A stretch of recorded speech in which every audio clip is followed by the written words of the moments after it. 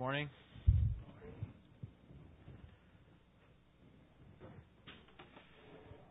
All right, let's begin with the word of prayer, and let's pray for Paul Hessler. He's at Henry Ford Hospital there in Detroit.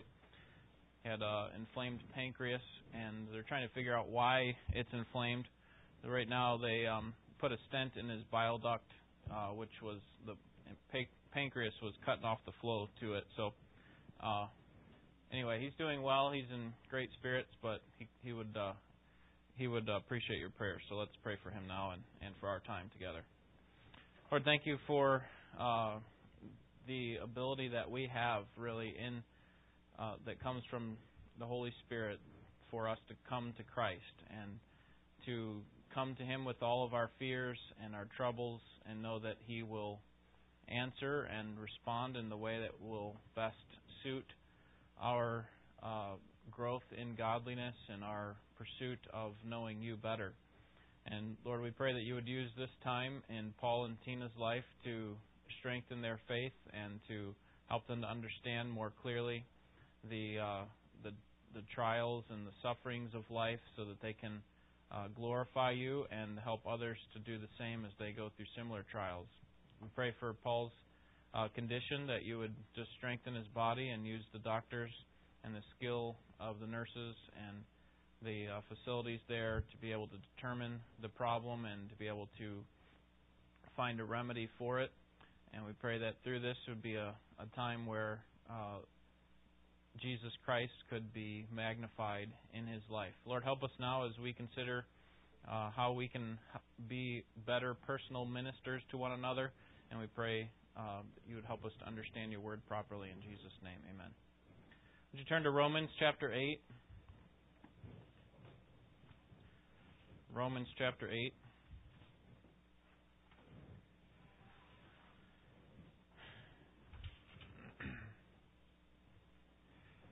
When a friend or fellow church member confides in you and seeks change from the current struggles that they are facing, which is what this class has been about, these last 4 classes and now this one, what you need to recognize is they will seldom, if ever, come to you and ask for you to help them to change their heart.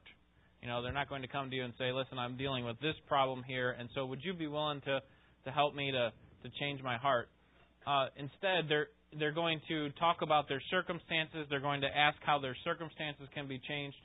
And so you need to recognize that, as we've talked about, that the primary change that needs to happen is in the heart. And so you want to see deeper and lasting change. And one of the ways that we can do that, one of the ways that we can be ambassadors of Christ, Christ's mouthpiece to them, is to follow these 4 steps that we're going to look at over the next several weeks. And they are love, know, speak, and do. And this comes from Paul Tripp's book called Instrument in the Redeemer's Hand. And it's just really a valuable resource when it comes to biblical counseling and how to help other people who are in need of change. In fact, the subtitle is People in Need of Change, Helping People in Need of Change. So that's us. We're in need of change, and we're trying to help other people who are also in need of change. And so in there, he carves out 4 main principles or words that we need to do in order to help someone when we're ministering to them. Now, this is not like a conveyor belt that if we do these 4 things, love, know, speak, do, then we're going to be guaranteed success. There's going to be the change that we're looking for. But rather, it means that ministering biblically to the person happens in this way. The first one, love, we're going to look at over the next 2 weeks, this week and next week. Love has to do with establishing and building on relationships. Know has to do with understanding the situation clearly. I want to understand what their situation is before I speak to it. And then speak involves bringing God's Word to the conversation so that they can see the change. And then do is actually applying these insights that come from God's Word. So this week we're going to look at the first step there, the first principle, which is love.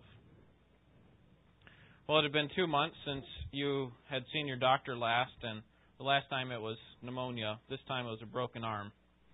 but you were dreading to see him just like you always are. Not because of the pain of the change that's going to have to happen, or the medication that has to be taken place, or to reset the arm or whatever. That wasn't what you were fearing. But rather what you were fearing was your doctor's terrible bedside manners. And sure enough, the door opens, and in he walks with the most disappointed look on his face, and he says, "What are you doing here again?" And you tell him you broke your arm and how it happened, and he rolls his eyes and said, "When am I ever going to see you when you're healthy?" Now, this doctor may have all the right answers, and he may be very helpful at diagnosing problems and figuring out the best way to correct them. But he has a problem with how to show love to his patients, and in that way, he's not a great doctor. How much more true is that for the church? Paul warns the people in Corinth, the believers there, of this very thing. He says, if you have all the wealth and wisdom and power in the world, and you want to pass that on to someone else, it's of no value if you have no love. It's like you are a noisy gong or a clanging cymbal. It's not going to amount to anything. We might look at the church and wish that we could just come to one service, just one service where we didn't have to hear about someone else's problem. But that's because we are more concerned about ourselves than about others.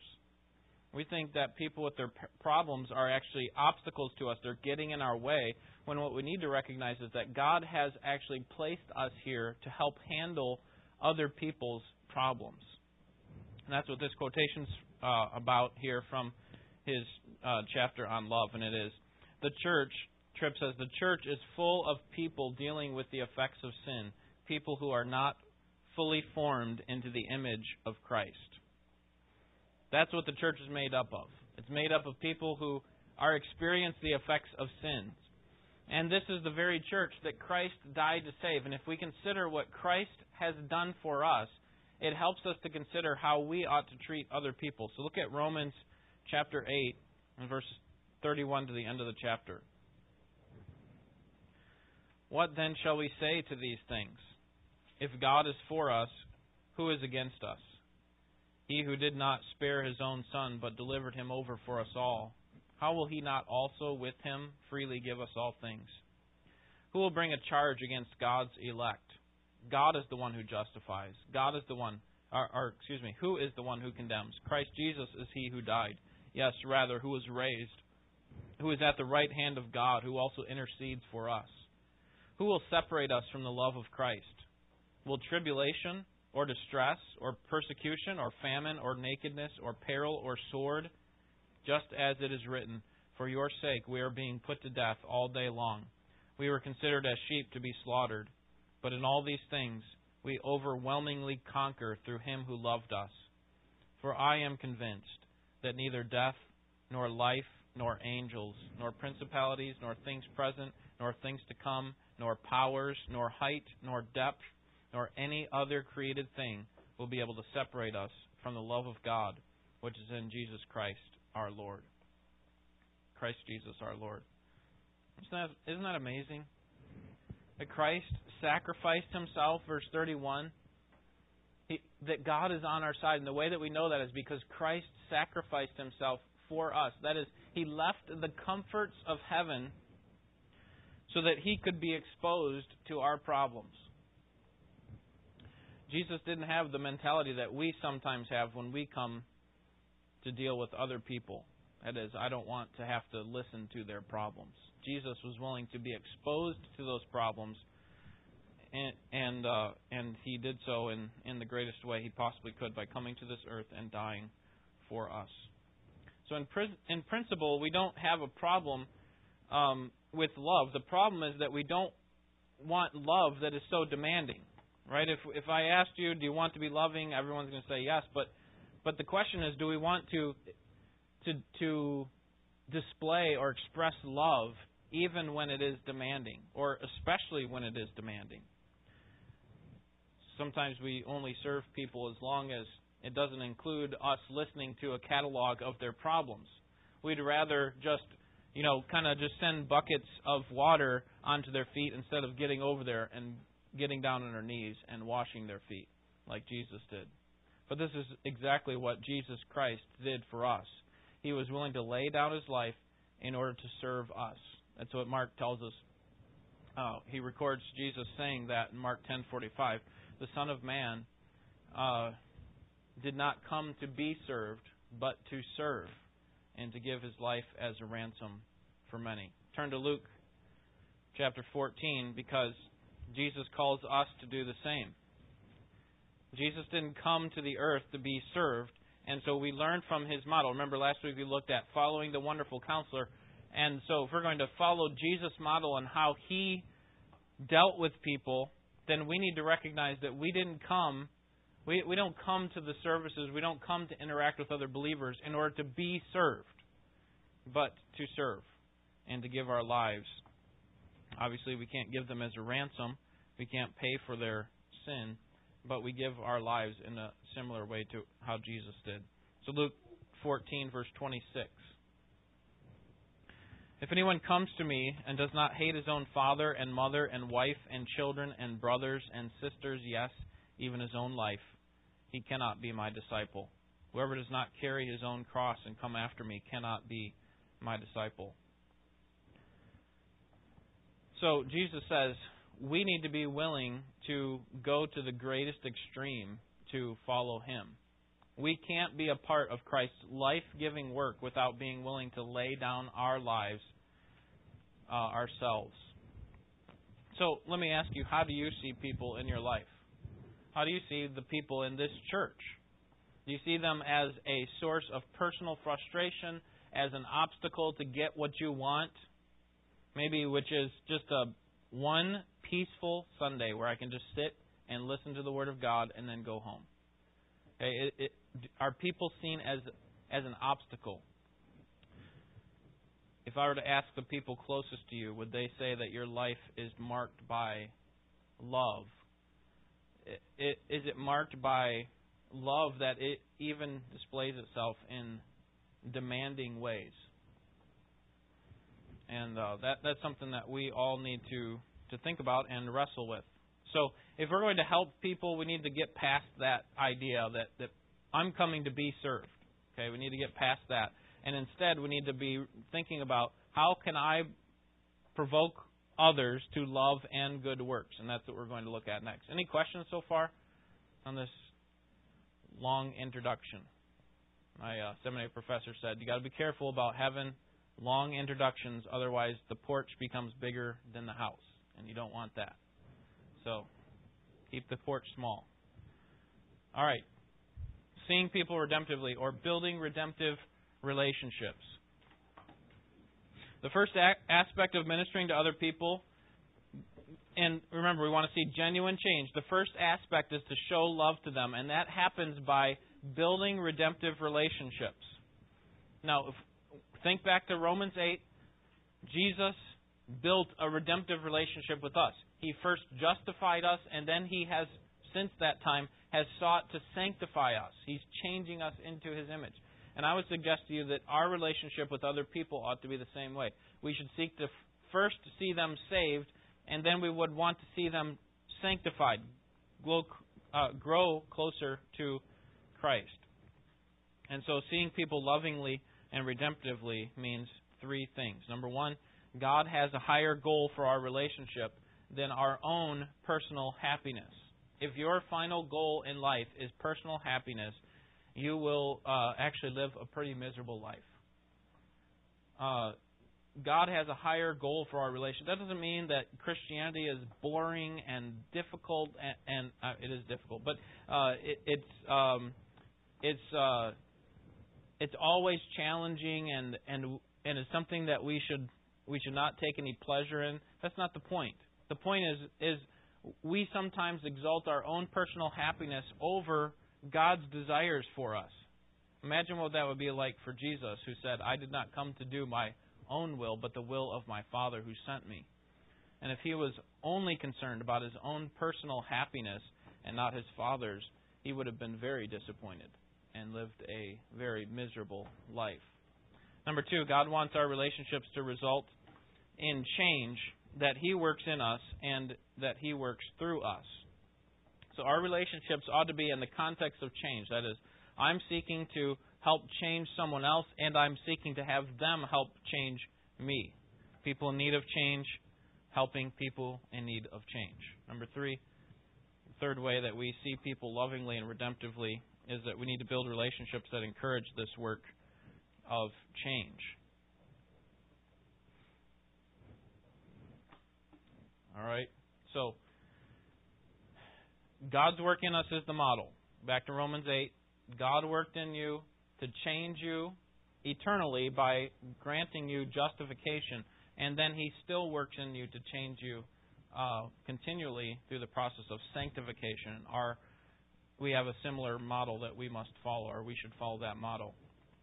All right, so that means, first of all, God's redemptive activity happens within relationships. If God is going to redeem people, He's chosen to do it through relationships. Next, God's first step in changing us is to draw us into relationship with Him. Okay, so here we're trying to see what kind of model God, or what kind of process God used to draw us to Himself, and we're going to draw some principles from that for ourselves.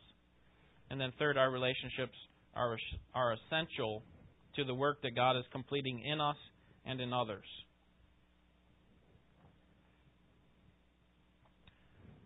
Our relationships are essential to how God is working in us. For example, when a husband and wife get into a heated argument, I don't know if you can relate, but maybe you got neighbors that have that. But when they get into a heated argument, it is one way that God actually exposes their hearts. It exposes the heart of both people. And if the couple remembers this, that God is actually seeking to expose some of the things in their heart and change them, then this couple will respond in ways that are consistent with the Bible's view of love. But if their goal is personal happiness, then the conversation will be nothing more than a pursuit of personal pleasure without the thought of the other person. And the argument will go on.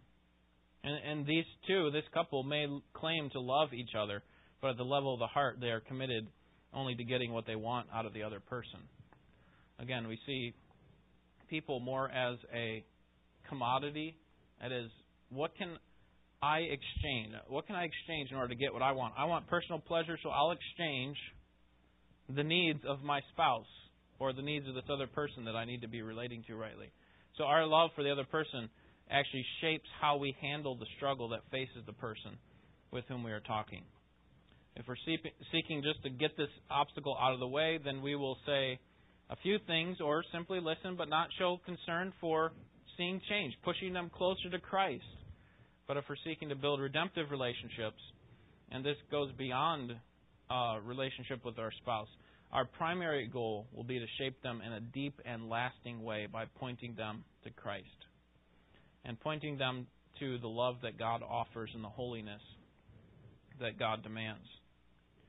So our goal must be the same as God's goal, and that is personal transformation for the glory of God. Personal transformation for the glory of God. This is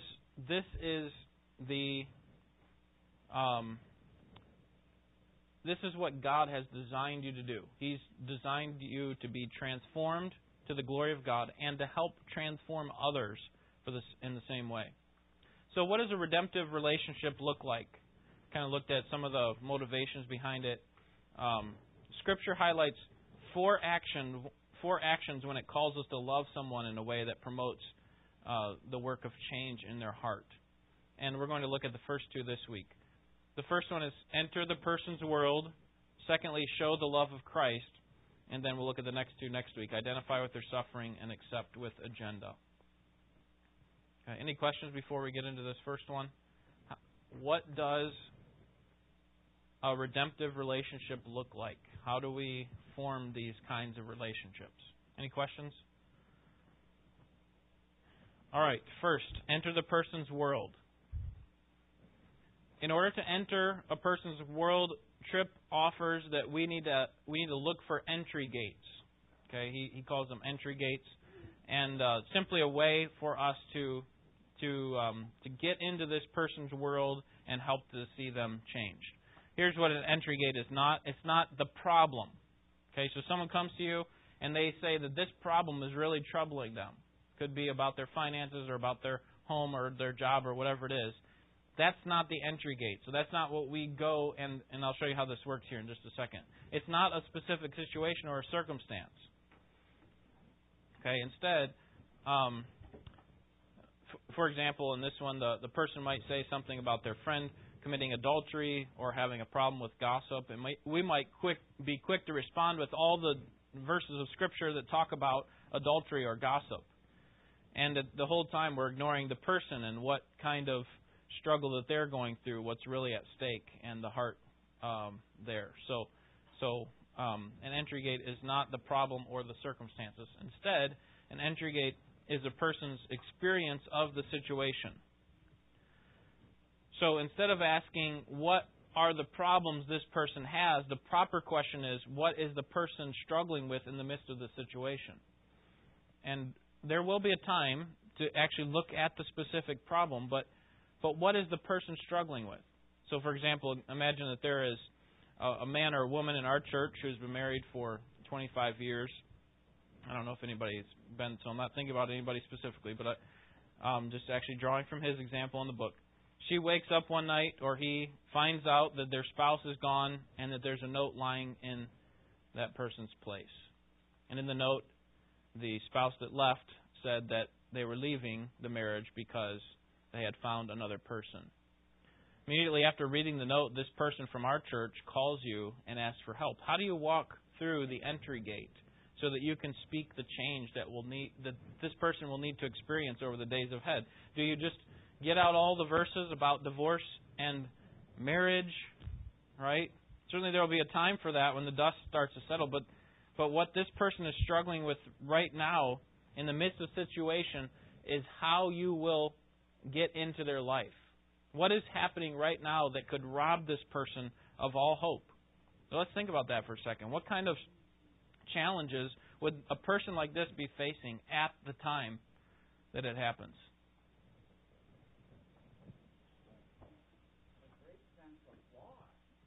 Okay. Yeah, good. Someone else say something back there? Okay, lack of faith. Where's God in all this? How can I trust a God who allows something like this to happen? Right? Anything else?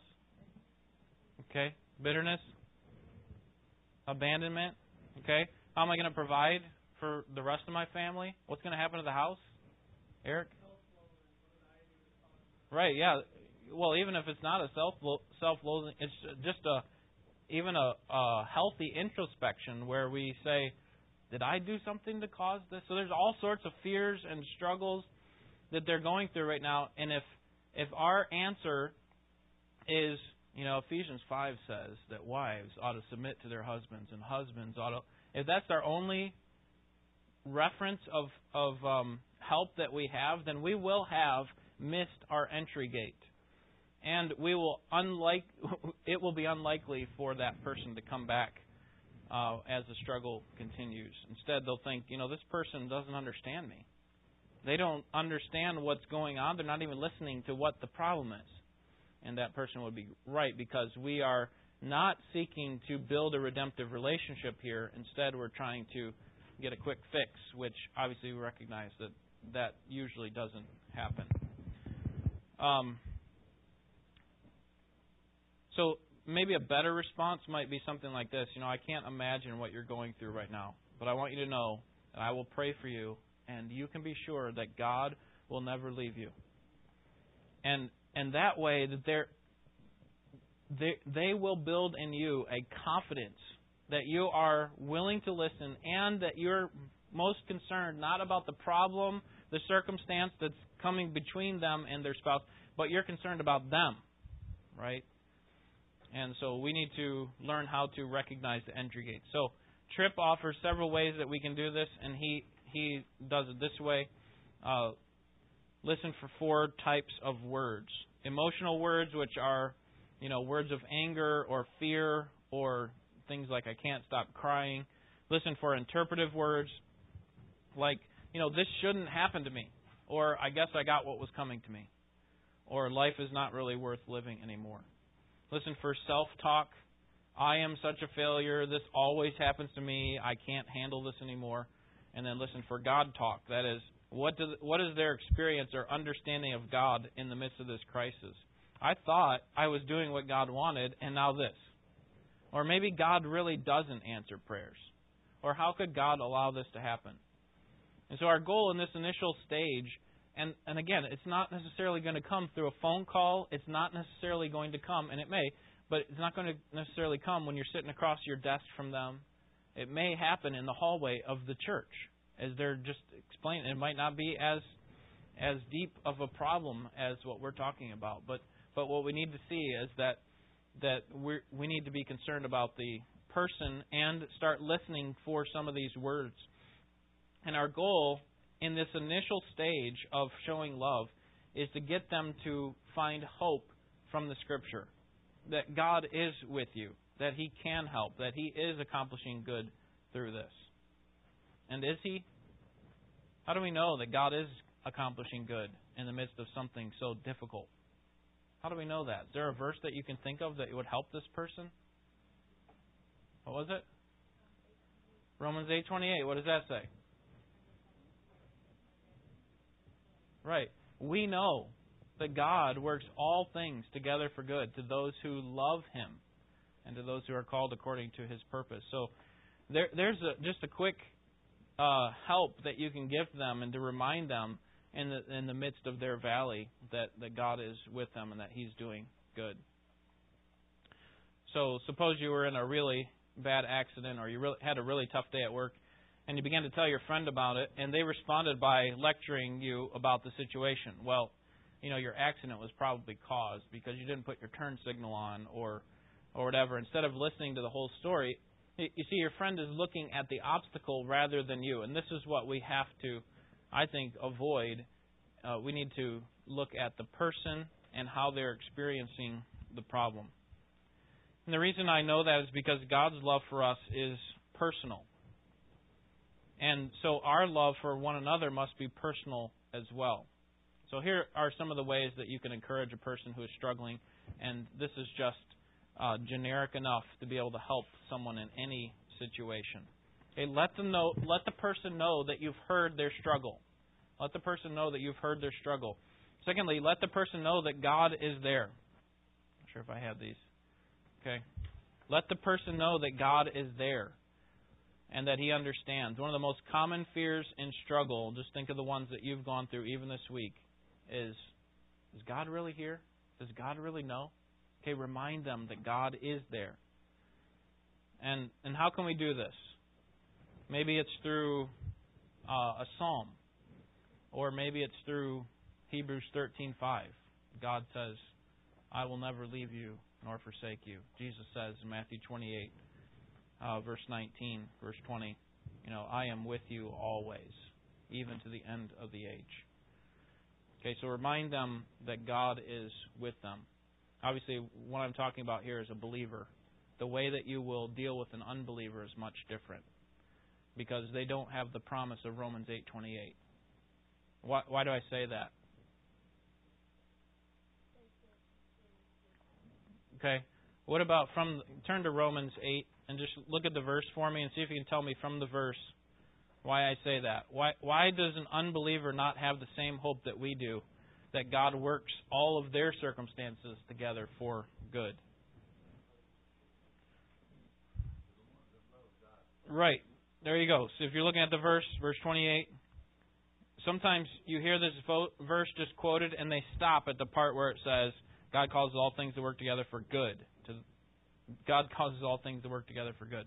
But the qualification there, Paul's talking to believers and about believers, and he's saying to those who love God and who are called according to His purpose. So the way that you deal with an unbeliever is going to be much different. Okay, the only hope that they have is turning to Christ. And so, but for believers, this is what I'm primarily referring to because this primarily is going to happen within the context of the church. And I'm not saying the church building. I'm talking about the gathering of believers or the relationships of believers. let the person know that God is there and that He understands their struggle. Thirdly, let the person know that you will stand with them in the midst of their struggle. And hopefully, in these initial stages, you'll see that they are willing to share some of their details about their struggle, that they're willing to continue on in relationship. Hopefully, you'll also see that there is a vertical hope, that this person will start by trusting God and allow you to help push them toward that. And hopefully they'll be committed to the process.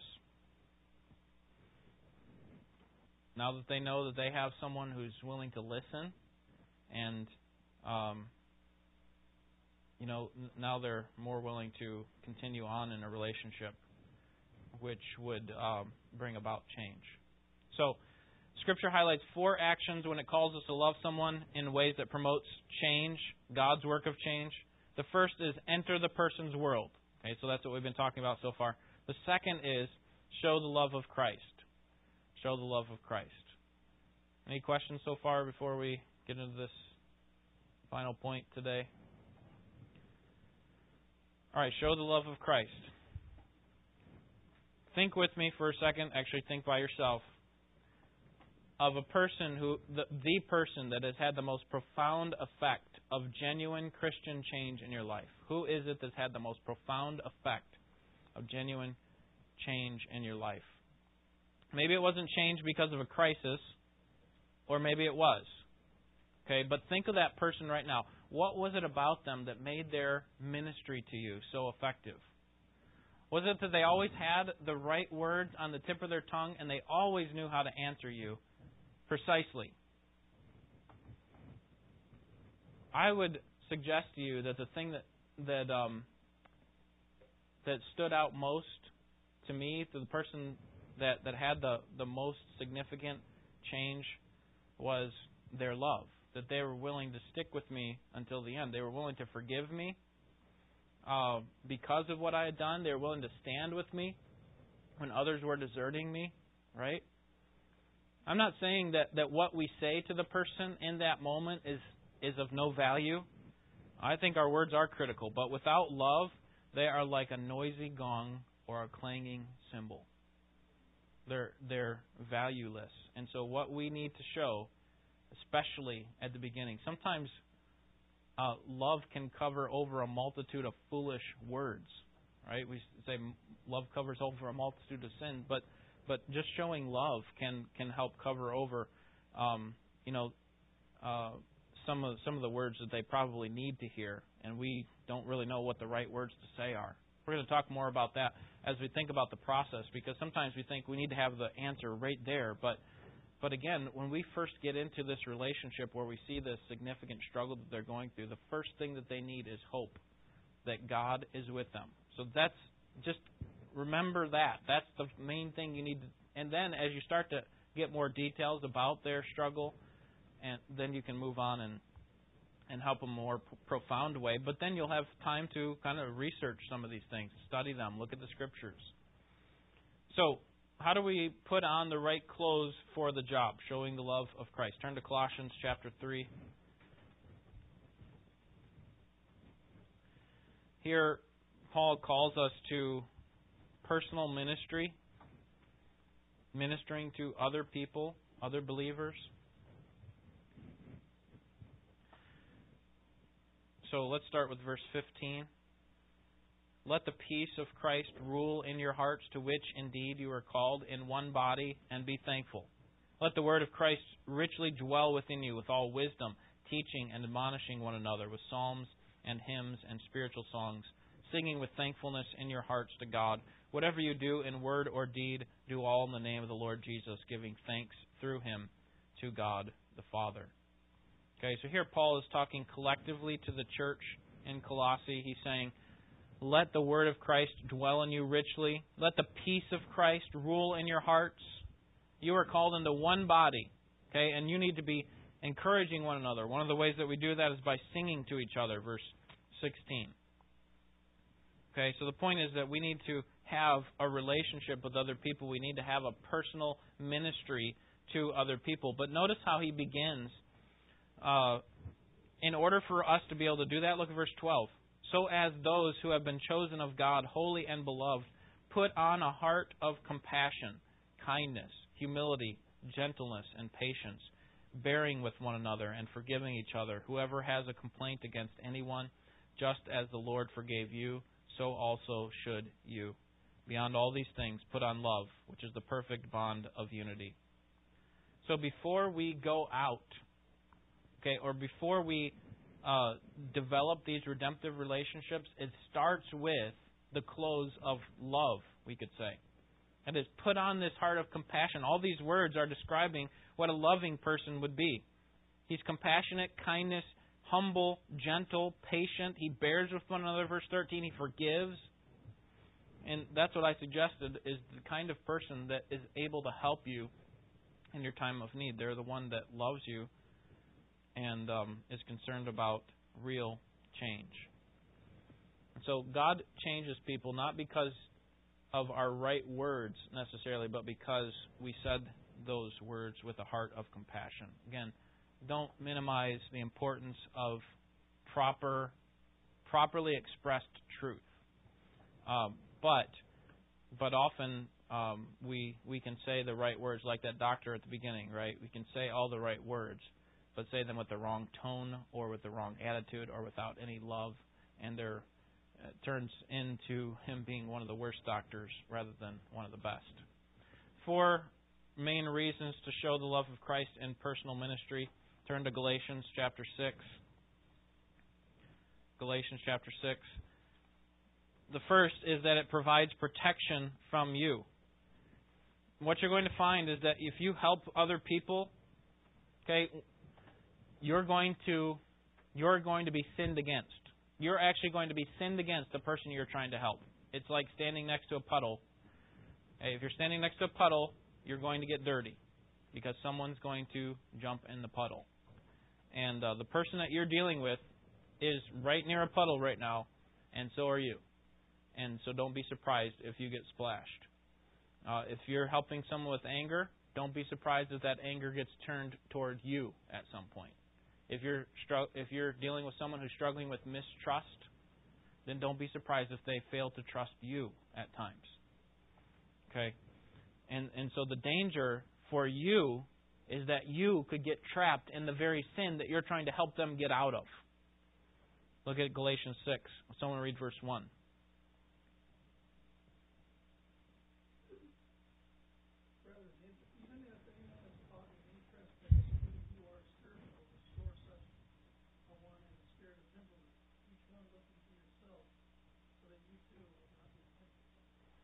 Okay, Paul is very clear that those who are mature ought to help those who are in the midst of a struggle.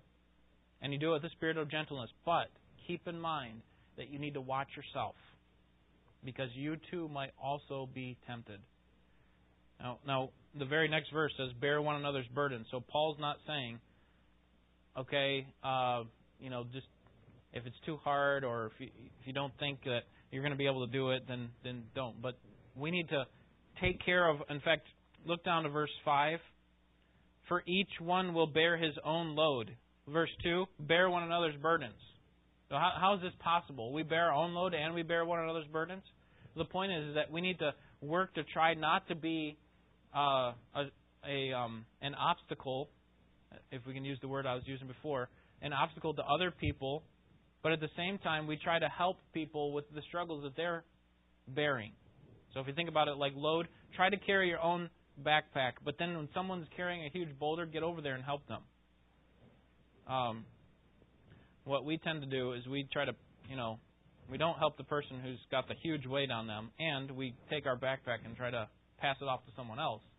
And Paul's saying, no, you need to carry your own load, take care of your own responsibilities, but also seek how you can help out other people. And when you do, make sure that you guard your own heart, because you too might also be tempted. And so when you show the love of Christ in personal ministry, it actually helps protect you. Recognize that Christ is seeking to work through you and wants to see change happen through you. But watch out for yourself at the same time. Second reason to show love in personal ministry is that it offers a living example. We could tell people stories of compassion, but the best thing that we can do is actually to show them compassion. Instead of talking about humility, show them what it looks like to be humble. Okay? That's a better way to handle the situation. Thirdly, it gives evidence of what the Lord can do. It shows the person that, if I'm following the example of Christ and functioning as an ambassador, I will live as evidence of what the Lord says is true. And this person that's ministering to me right now, he's showing evidence of what the Lord's saying being true. And so I'm going to follow that person as he follows Christ. And I see that as he's gone through struggles, he's been able to look to Christ, and it's resulted in changed life. And so I need to follow that person as well. And fourthly, it keeps Christ central. The hope we offer to another person, to ourselves when we're carrying our own load, is not a list of strategies or helpful articles, although those may be a part of what we do. The main thing we want to get across is that our hope is in Christ. We are not gurus when it comes to change. We are simply instruments in the Redeemer's hands. We want them to be able to see that, and so we show love to them. God has called you and I, or you and me, to minister to others around us. And so are you willing to get splashed by a little dirt in order to see Christ bring about genuine change in someone else's life? May Christ strengthen us for this task as we work to be part of His work of transformation in other people's lives. Any questions? Comments? Jim?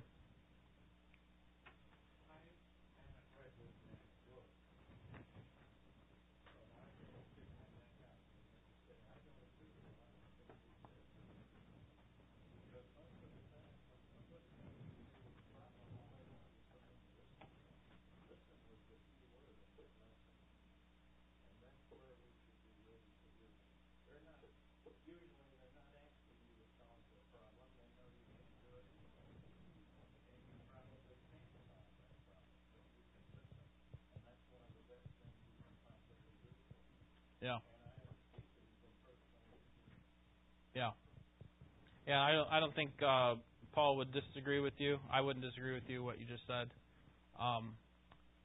The point is that at the initial stages you want to listen, but also you want to speak the truth in love. Like Ephesians says, we want to be able to pass on truth, because if you don't say anything to them, that could actually be more detrimental because now they have all of these weird ideas about where's God, He's not in my life, and if we don't even say something as simple as God is with you, that's the main point of what he's trying to show. Okay, get that across. Start to put that down payment of love so that they can see that, so that then you're able to get to the next step, which is what we're going to be moving towards, which is actually speaking the change to them.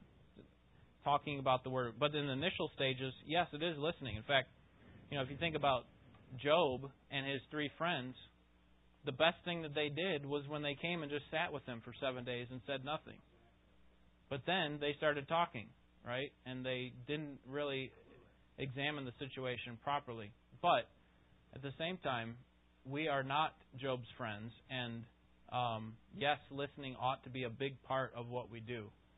But it should not be the only thing. If we just sat and listened to people, we would fail in our changing and seeing God change them. Well, some people don't want answers. That's the problem.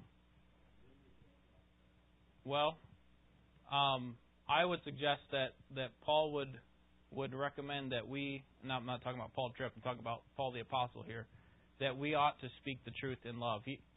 I think your point is well taken, that we ought to be quick to listen. That's the way God is with us. Slow to speak, but we ought to speak. And we'll get to that part of it later. But in the initial stages, yes, it's primarily about listening.